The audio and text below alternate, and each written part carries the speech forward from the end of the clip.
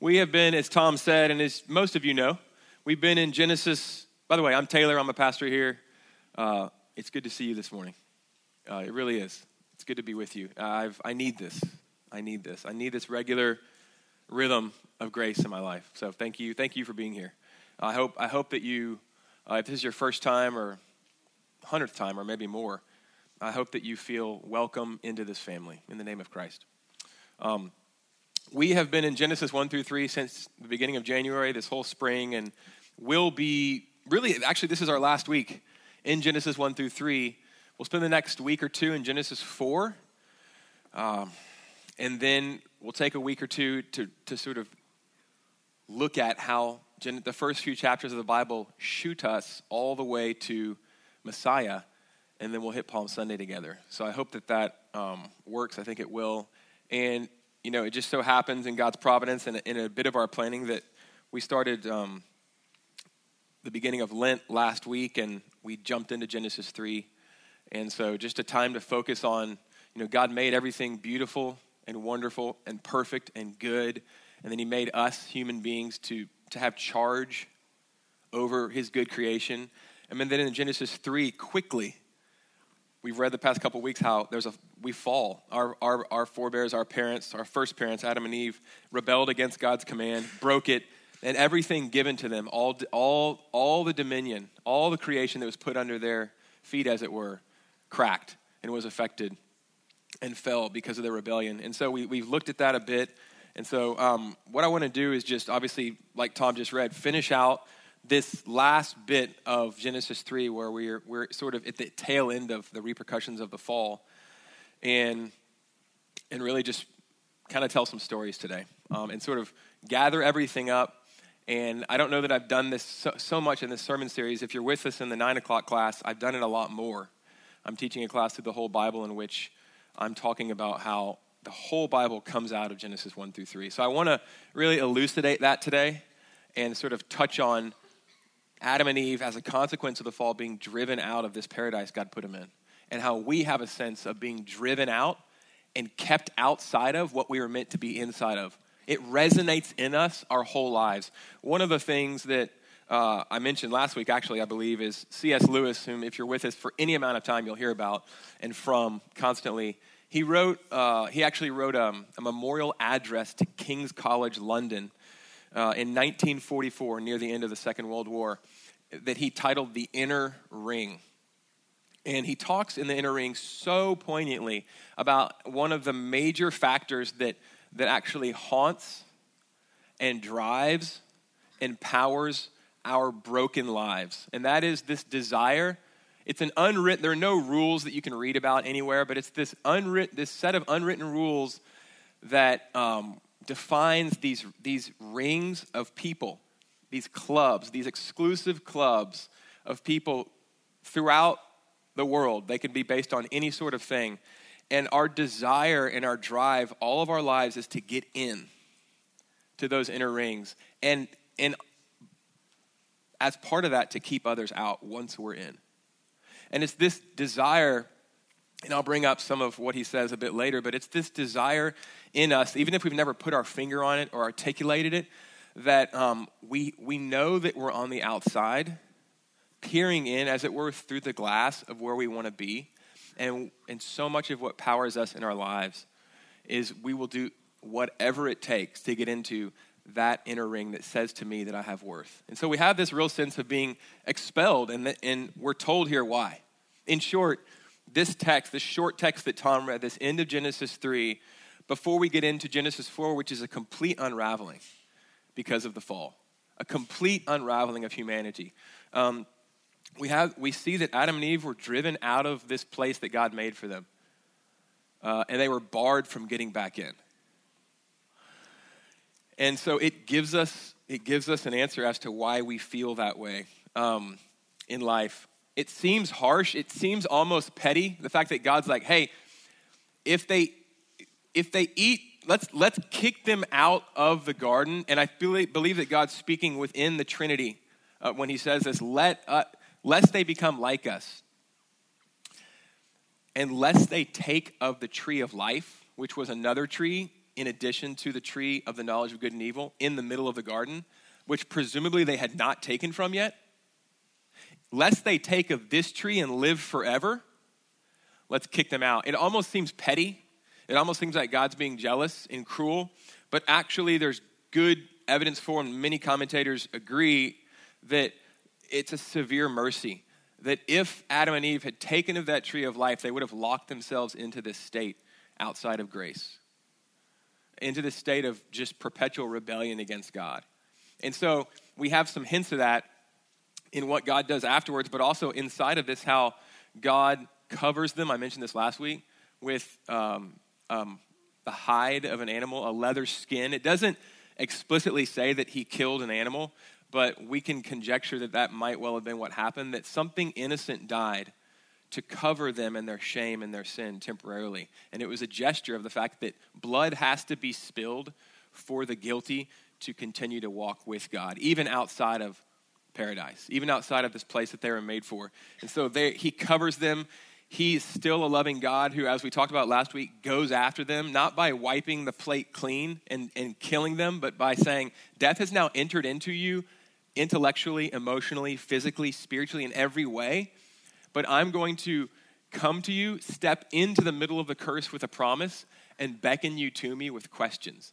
And have you see, I'm going to speak truth into your brokenness to get you to see that you have broken tryst with me, but I'm still in the middle of that going to offer a promise, which takes us to Jesus.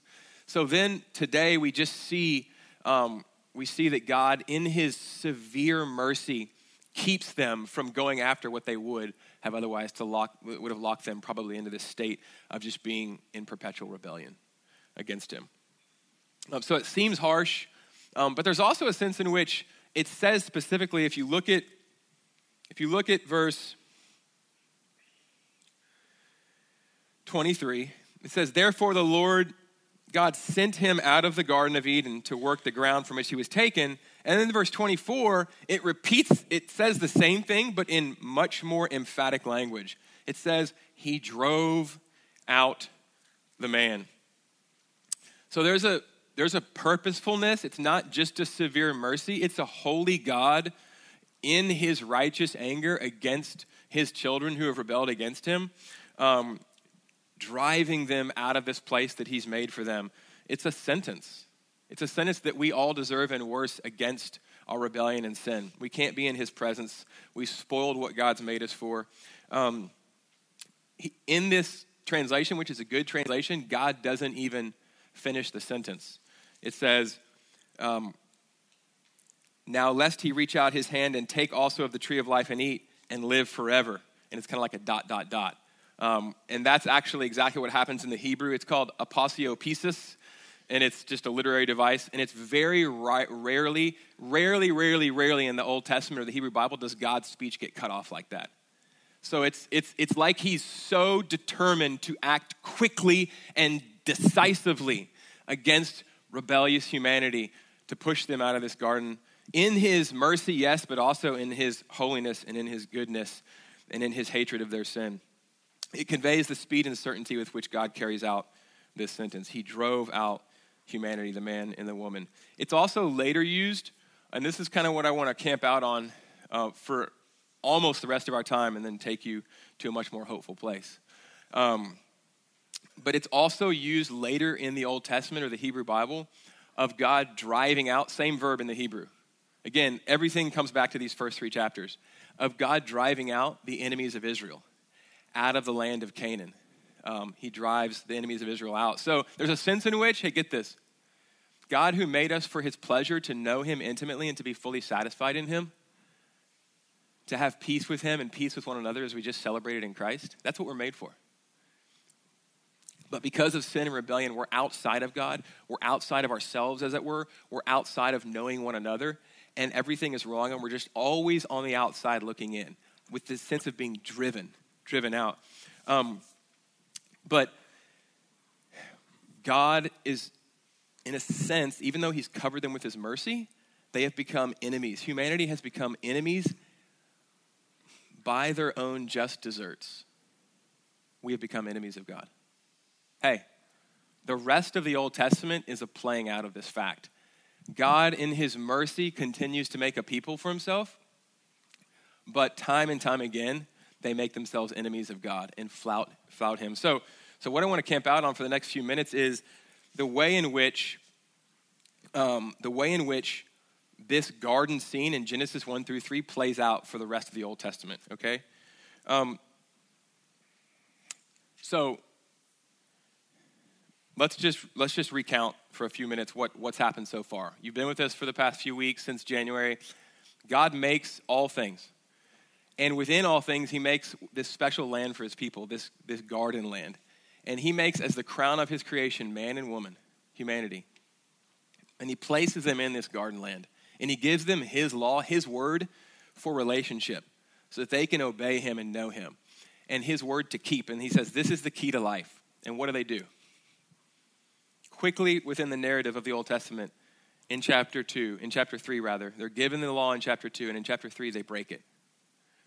And we've been living with the consequences ever since. Relationship with God's been severed.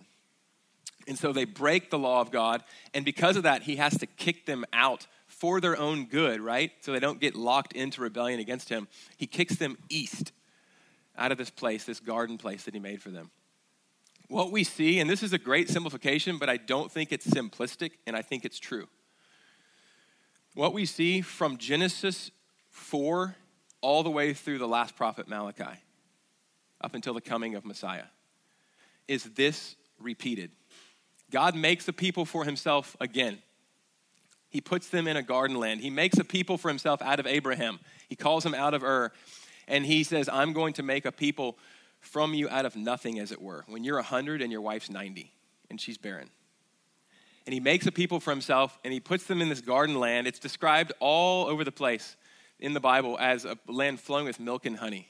It's Edenic language. And he puts them in this Eden, recreated, and he blesses them. And he says, obey my word, hold to it. He says this in Joshua 1. He says this in Psalm 1. He says this over and over again. Obey my word, it's the key to life. I made you to know me. I want the world to know me, and that I made all of humanity to know me through our relationship. And that is through obedience. I'm a good father. Trust me, obey me. What do? The whole story of the Old Testament from Genesis 12 onwards is a story of Israel, God's people put in this garden land, giving God's law at Sinai, breaking God's law. Even before Moses comes down from the mountain, they're worshiping a golden calf. It never changes all the way through Malachi, and we do the same. We're constantly trying to get into that inner ring ourselves by saying, this is the thing that's going to make me happy, and I'm going to go after that. This is going to identify me. Work, another person, pleasure, you name it. We're trying to get back in. It's what drives us. It's what drove Israel. We're idolaters. We are, as John Calvin said, we are idol factories. We are broken on the inside, and the world is broken because of our brokenness, right? So that's what we see here. Israel breaks God's law, and what happens? God kicks them out of this garden land, out of Canaan, out of the promised land. Which direction? East. Just like he moves Adam and Eve, drives them out of the land, he drives not only Israel's enemies, but eventually Israel, just as he promised he would if they disobeyed him, east to where? To Babylon, right? They come out of Egypt into the promised land, and he drives them east to Babylon in the exile.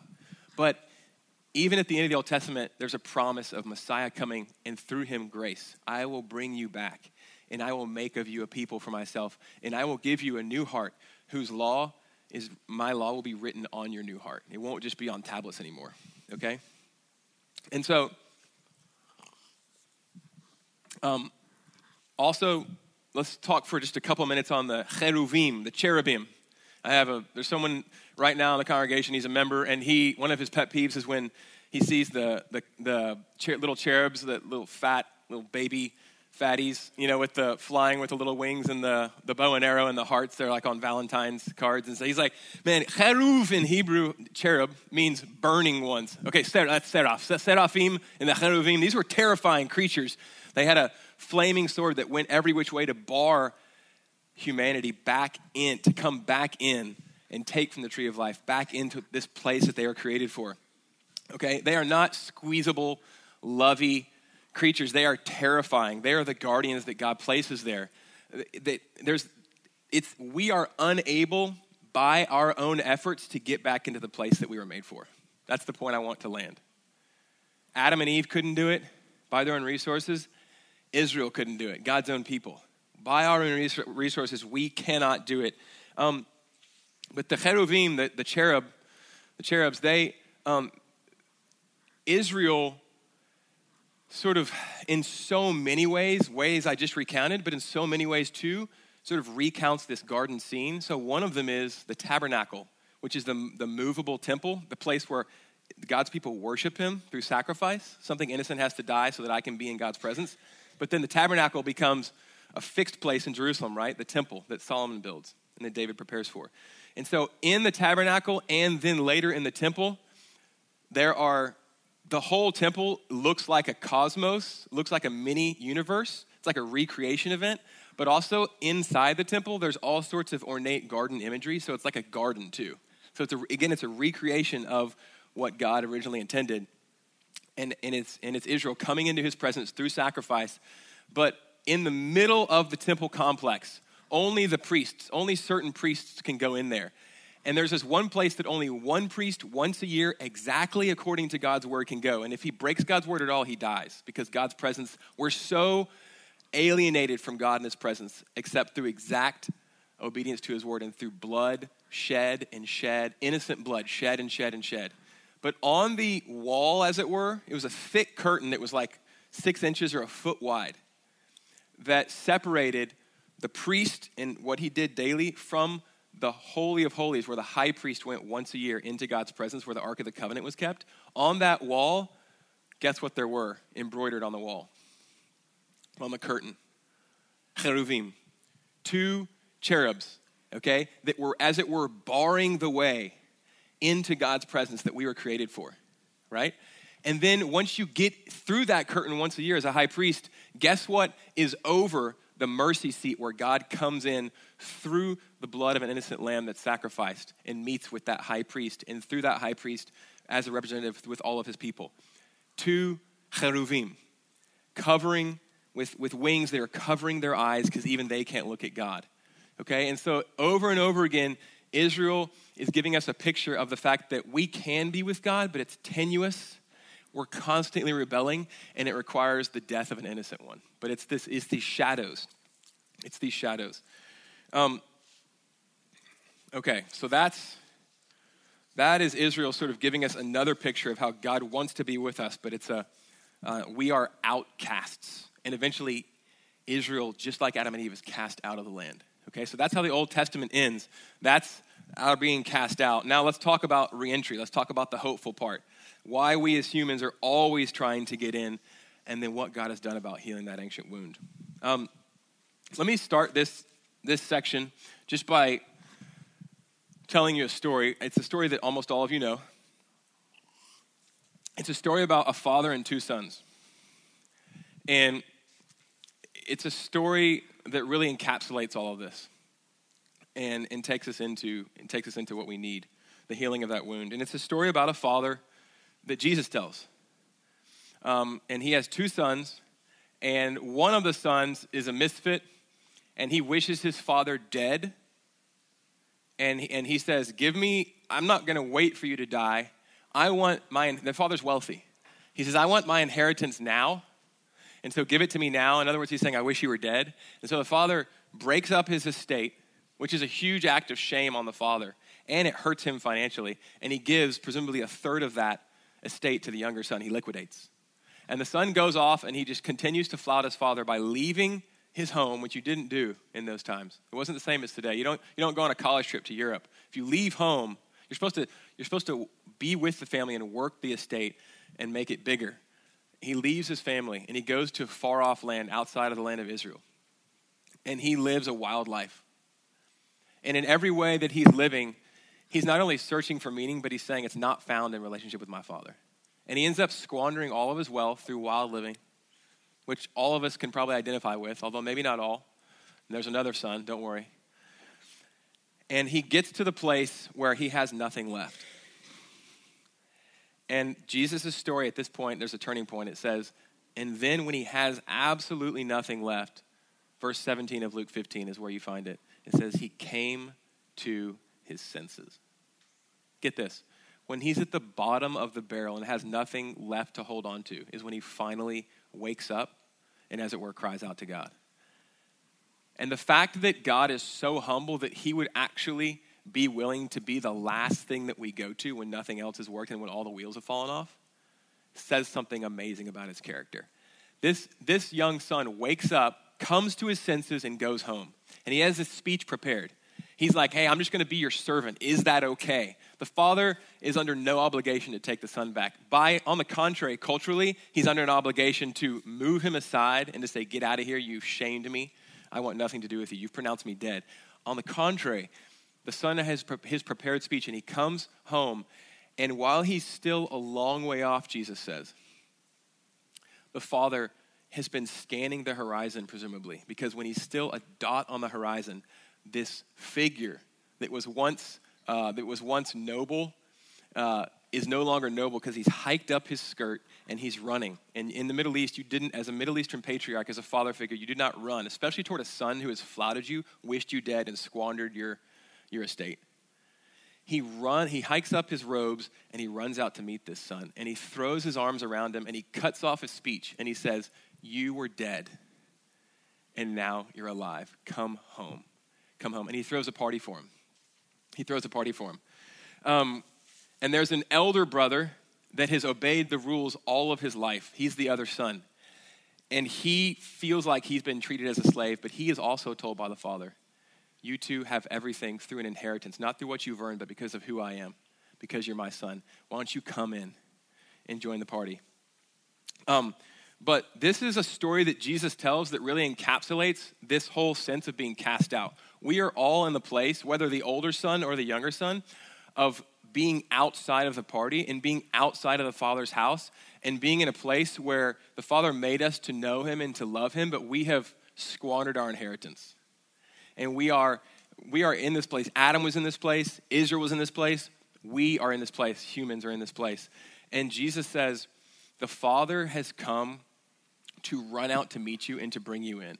The thing about this story, though, is that and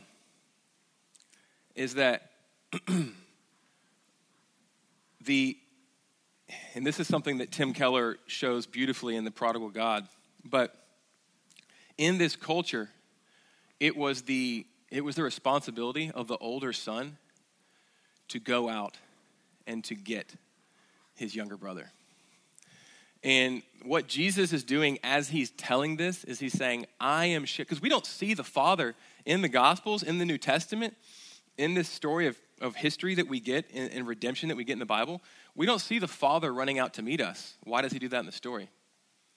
And what Jesus is saying is he's saying, I am showing you the very heart of God, and I am showing you how much the Father loves you because I am the older brother that this older brother was supposed to be, who stayed home and griped about the son being brought home. The Father has sent me, his beloved son, whom he loves with his whole heart. He has sent me to come and to stand in your place, to bear the wrath and to be cast outside of the circle of God's love and acceptance. And to give you my place and to take your place and to bring you home. This is the heart of the Father when we look at Jesus Christ and what he's done for us. Derek Kidner, an Old Testament commentator, I've mentioned him a bunch in this series. He says this of Adam in Genesis 3. He says, his way back is more than hard. It is resisted. He cannot save himself. And that's exactly what we see with the plight of Adam, with the plight of Israel. I want to read just a short line from George Herbert, and then a longer one by John Newton. George Herbert says this. He says this of what Christ ultimately came to do, which is to bring us back, but what? By doing something that Adam couldn't do and that Israel couldn't do. God sent his own son, his precious, prized, not creation, but son, uncreated, to us okay? He came not to a garden land like Adam came to and like Israel was put into, but he came to a wilderness, to darkness, John 1 tells us. The light of the world came into darkness because of our sin. Our sin had made of the whole creation a dark place and a wilderness. And he came and he was tested in that wilderness, and he obeyed the law of God like Adam did not, to the letter, from the heart, because he trusted the Father. And like we haven't, like Israel didn't, and like we haven't. We flouted God's law, but Jesus came and he obeyed it, okay? And then in a garden, he was also tested on the matter of a tree, on the matter of a tree. And the tree was a cross. And throughout the Bible, the cross is called, at various points, a tree. But to him, it was a tree of death. It was a Roman instrument of torture. To Adam and Eve, it would have been a tree of life that they would have been able to take from if they had obeyed. But they were cast out. Jesus, rather than being given a tree of life, was given a tree of death. And rather than saying no to it, he said yes. And through taking what we owe God, through being cast out in our place and hung on that Roman gibbet, that crucifixion torture instrument, that tree of death to Jesus, what we deserve, became a tree of life to all who look to him. This is what George Herbert said. He said that he's talking in the place of Jesus here. So imagine Jesus speaking. "O all ye who pass by, behold and see, man stole the fruit, but I must climb the tree. The tree of life to all, but only me, was ever grief like mine." And again on the cross, a bit longer, but it's beautiful. This is the author of Amazing Grace, among other things and hymns, John Newton. He wrote this: "In evil long I took delight." By the way, he was a slave trader. He was about as bad as it gets.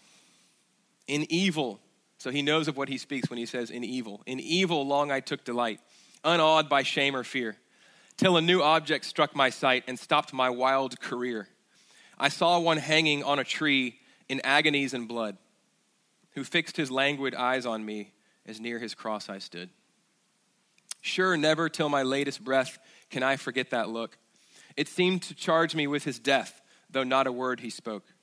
My conscience felt and owned the guilt and plunged me in despair.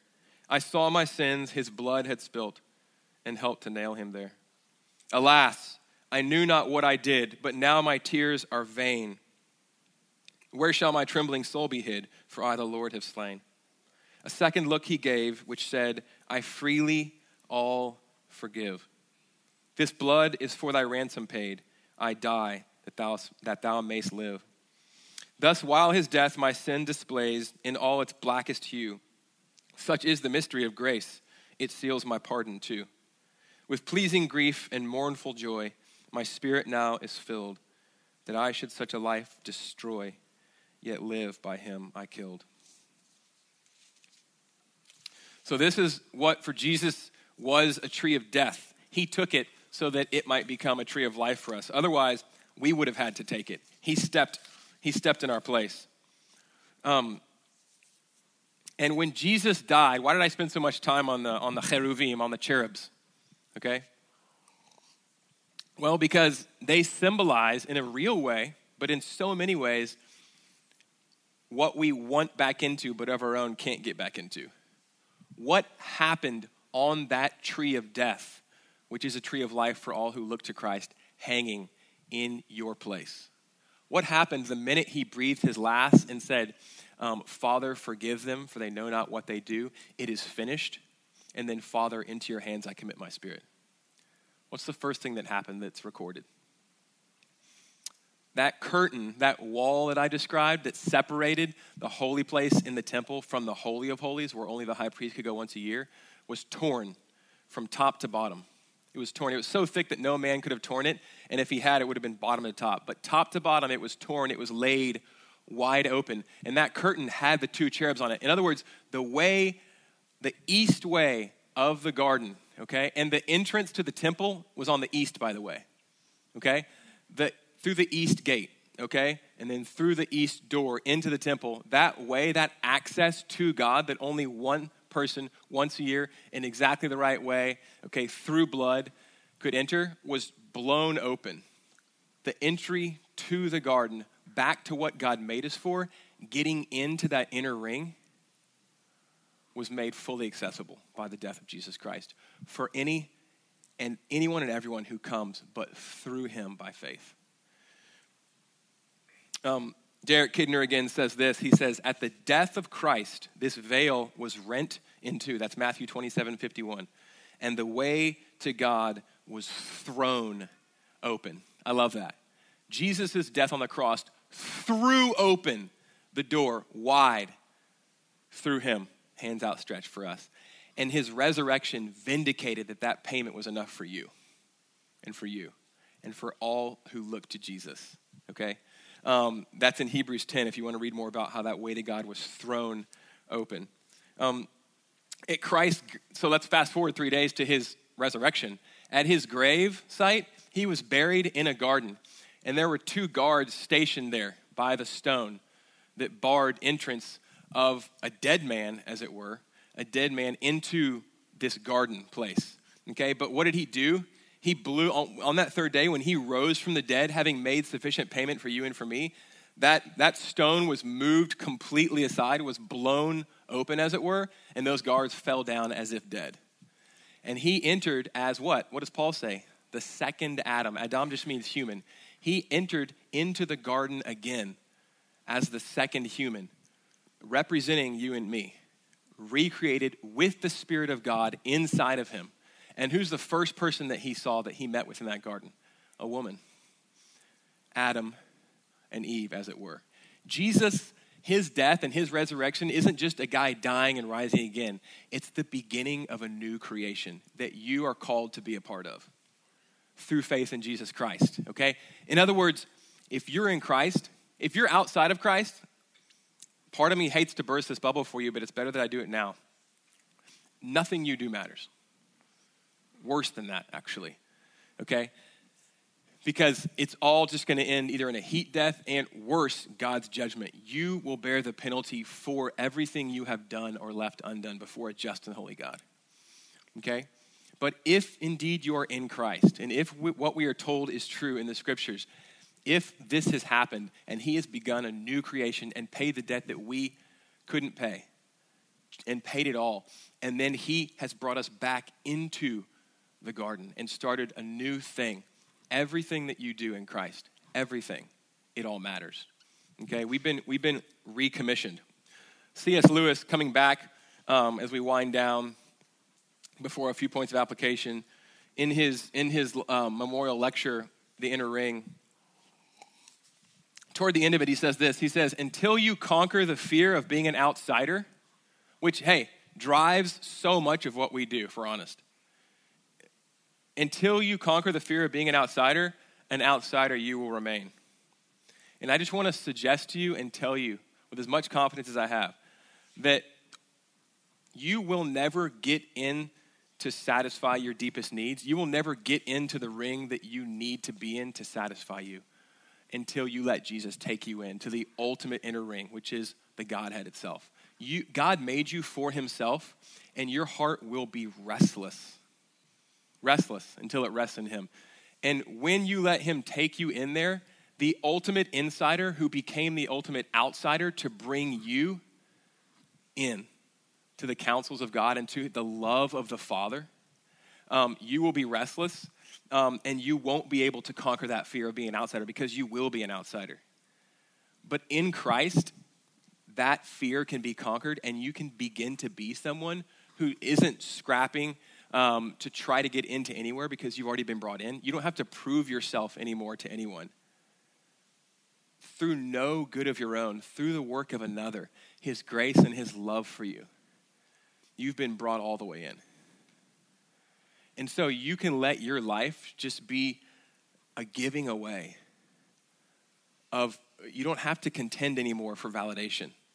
You don't have to contend anymore for self-worth because God has said in Christ, this is how much I love you. This is how much you're worth. And so we can just simply let our lives be an expression of that to other people and of praise back to God. Only in Jesus can we conquer this fear. The ultimate insider became the ultimate outsider to bring you and me outsiders in. And see, I once heard somebody say, the church is the only institution that exists for the sake of its non-members. We who have been brought in through no good of our own, we have this message in our hearts and on our lips. Nobody's too far outside. We don't work to try to keep people out of something we've been brought into because it was through no good of my own that I was brought in. It was through the work of another. He hung on the cross in my place. And he died and re-entered the garden and says, come along with me, in me. I'm your leader. Abide in me. Follow me. Be with me. Know me. And bring as many people in as you can. And so as a new humanity, just like Adam was given a commission to fill the earth with God, to fill the creation with God's image, so we are given a new commission by Jesus Christ, right? The Great Commission. He says, go and tell everyone you can this message that you can't be too far outside. I am the elder son that God has sent to get anyone who will come to his senses back. And in fact, the more outside you realize you are, the better placed you are to come running home.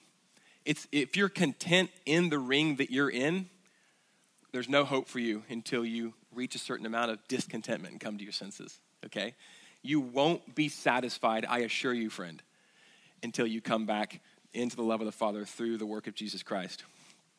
And what's ahead for us? To quote a local son, a local poet, Robert Earl Keen, he's one of my favorite country western artists. He says, the road goes on forever and the party never ends. Am I applying this to the gospel somehow? Yes, I am. That is literally what awaits us. No matter how dark it is now, we've been given everything in Christ, and what we're promised, we're about to go to table, is a feast in him that never ends. If we cast ahead to Revelation, to the end of the Bible, what we're shown is that he's going to wipe away every tear from our eyes. He's going to make everything sad come untrue. He's going to bring a city down. We've gone from a garden in Genesis all the way to a city. And the kings of the nations are going to bring their wealth in. And there's not going to be a sun or a moon because God himself in person will be our light. And there will be feasting and there will be fellowship and there will be adventuring and exploring and building and communion. Everything that's good on this earth that you see constantly running away from you. My son this weekend was like, why does every good thing have to end so fast? It's like, dude, that is a great question. And the answer is because we live in a broken world, but it's not always going to be that way. And the Bible tells us that the party, just the faintest shadows of the party have started. But there's going to be a point in time when he returns at which he's going to cut the tape, as it were. And the road goes on forever and the party never ends. That's what Christ is going to bring us into. Okay, in closing down, just a few points of application to hang your hat on. So what? Okay, we've been expelled, but Christ has brought us back into the garden. He did what Adam couldn't do and what Israel couldn't do, and only he. Okay, you can't clean yourself up. You can't save yourself. You can't get past those cheruvim by yourself. He tore the curtain. Come in him by faith and just come and feast and come and be with him. So what? So like I said, in Christ, we've regained this commission through which we ought to be a people who are heading somewhere toward a garden city where the party literally is never going to end, but who also are inviting people along to say, look, you've been searching all your life, casting about to get into these inner rings, but there's this company that you were made for, and it's the company of God and his people. And there's only one way to get there, and it's through the work of Christ Jesus. So come. That is our message. That's the gospel.